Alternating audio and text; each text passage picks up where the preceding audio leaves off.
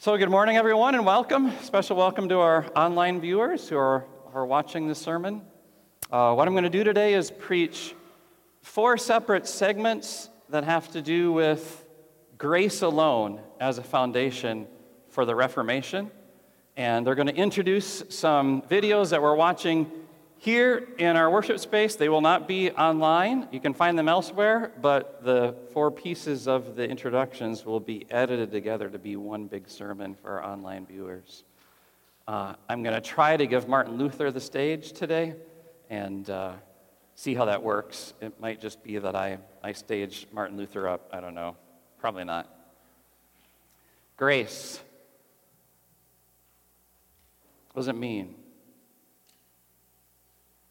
If you have had Lutheran instruction, or maybe other church instruction too, Christian instruction of some kind perhaps, you can answer that question by saying grace means God's undeserved love. Right? Both the Hebrew and the Greek words for grace literally mean favor. And favor is an undeserved act.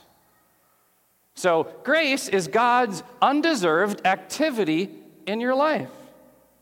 So before we ask ourselves, well, what's undeserved, I think we have to make sure we're clear on what we do deserve. And what we do deserve because of our sins is grief, guilt, shame, condemnation, punishment, and anger from God. You can argue with that all you want, but that's the truth. God's a holy and just God, and that's what people deserve for sin. That's what we deserve. There's a lot of people who aren't willing to admit that because they don't understand or believe in what grace really is. I want to change that. Martin Luther wanted to change that. I have something to show you here in my pile of papers. It's a contract.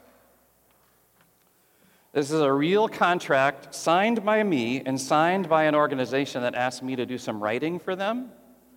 So I would give them my writing that became book or some devotions. They would give me fame and fortune.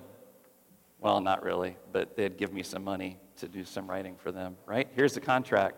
We're both obligated to each other. Contracts make an agreement very clear. Contracts are legally binding, holding each party responsible to what they say they're going to do.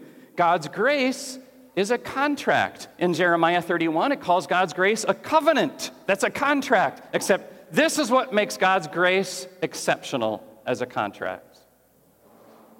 It's not God saying, I'll give you something and you give me something. God's grace, the new covenant, is God saying, I'll give and you receive. That's right here in Jeremiah 31, right? This is the covenant I will make. Listen to these words now. God says, I will be their God, and they will, oh, here it comes. What does God require? They will be my people.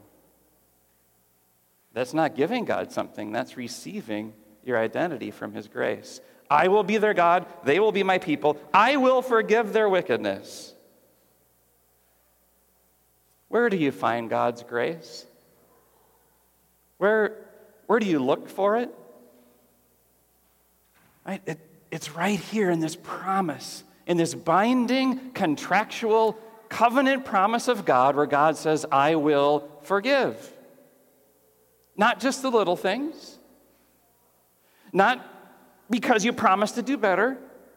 Not based on anything of your performance or achievements. All because God says, I want to. Because I love you and my grace is for you. It's a contract that God signed in the blood of his own Son and in your baptism.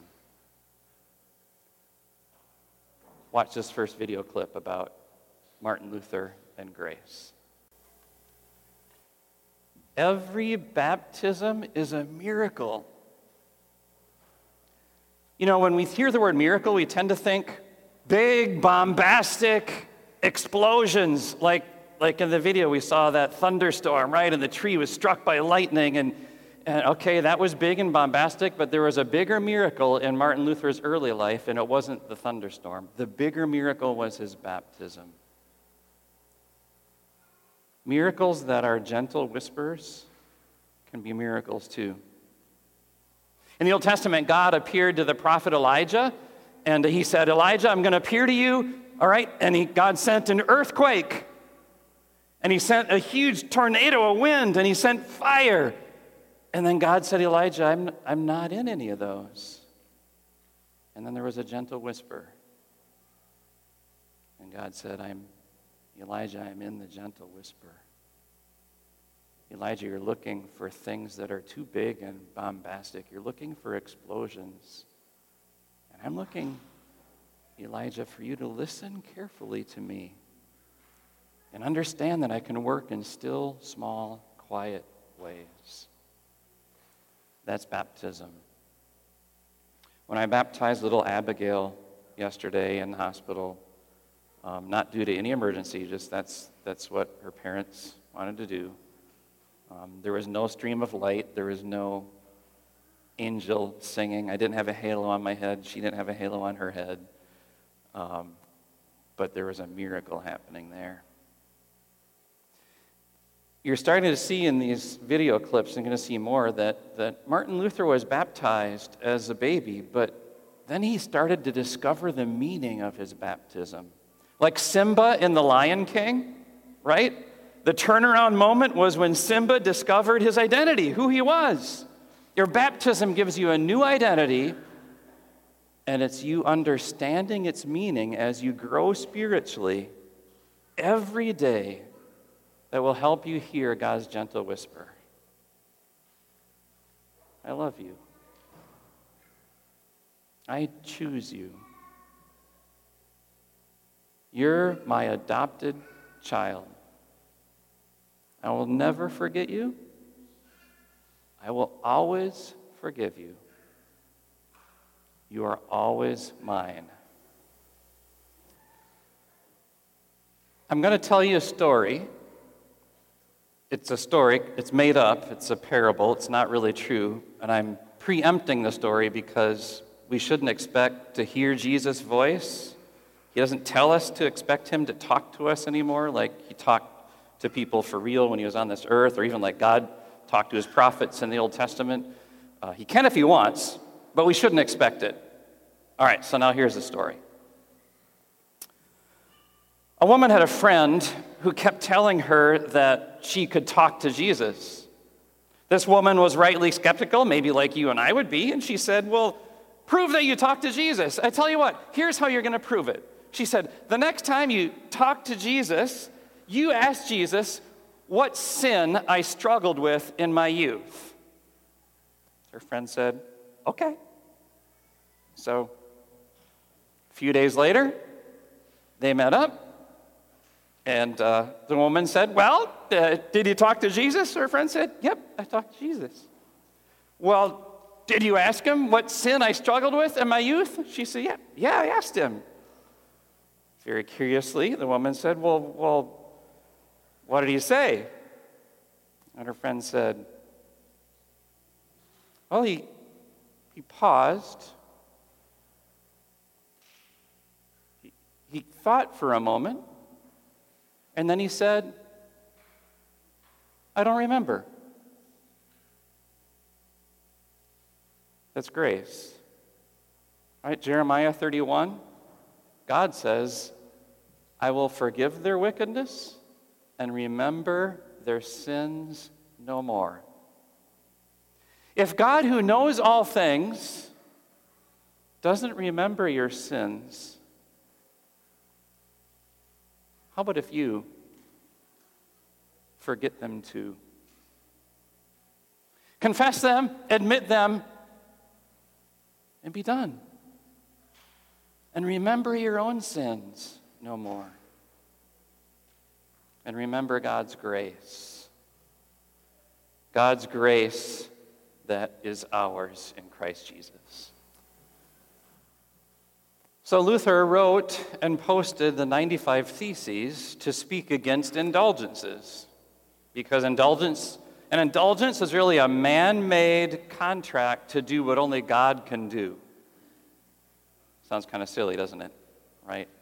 To say that I can do what God can do makes me God. We do it, though.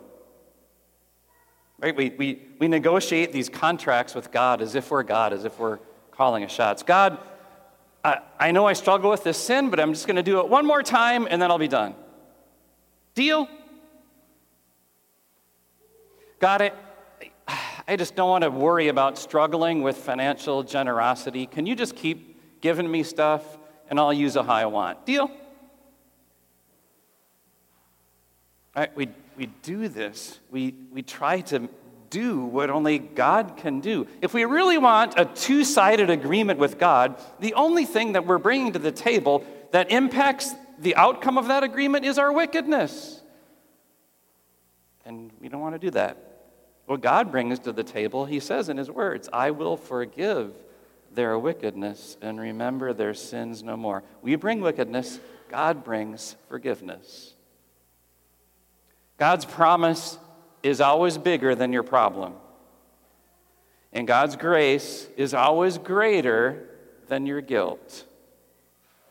Do you want that to be as real for you as possible? Then elevate the riches of God's grace in the Lord's Supper or in Holy Communion and come to it often and enjoy it like Martin Luther did. God's grace is never lost. It's never confused. It never needs anything from you other than you needing it. So maybe, where do you find God's grace? Maybe that really isn't the best question. I think rather than looking at it in terms of where do you find God's grace, let's back up even further and ask this question. Where does God's grace find you? And God's grace always finds the sinner, always meets the sinner where you are, always says, I will forgive their wickedness and remember their sins no more. I need to remember that more often in my everyday life. You need to remember that too? Say yes. Amen. Let's pray. Thank you, God, for your grace, for the truths of Scripture, which are rock solid and remind us that you forgive all of our wickedness, the little things and the big things, and you remember our sins no more. Thank you for Martin Luther as a gift during the history of the church, who sought to bring the church back to that truth and who influenced the beginnings of the Lutheran Church. May we treasure your grace daily, live in it, remember our identity, and share it with others. Amen.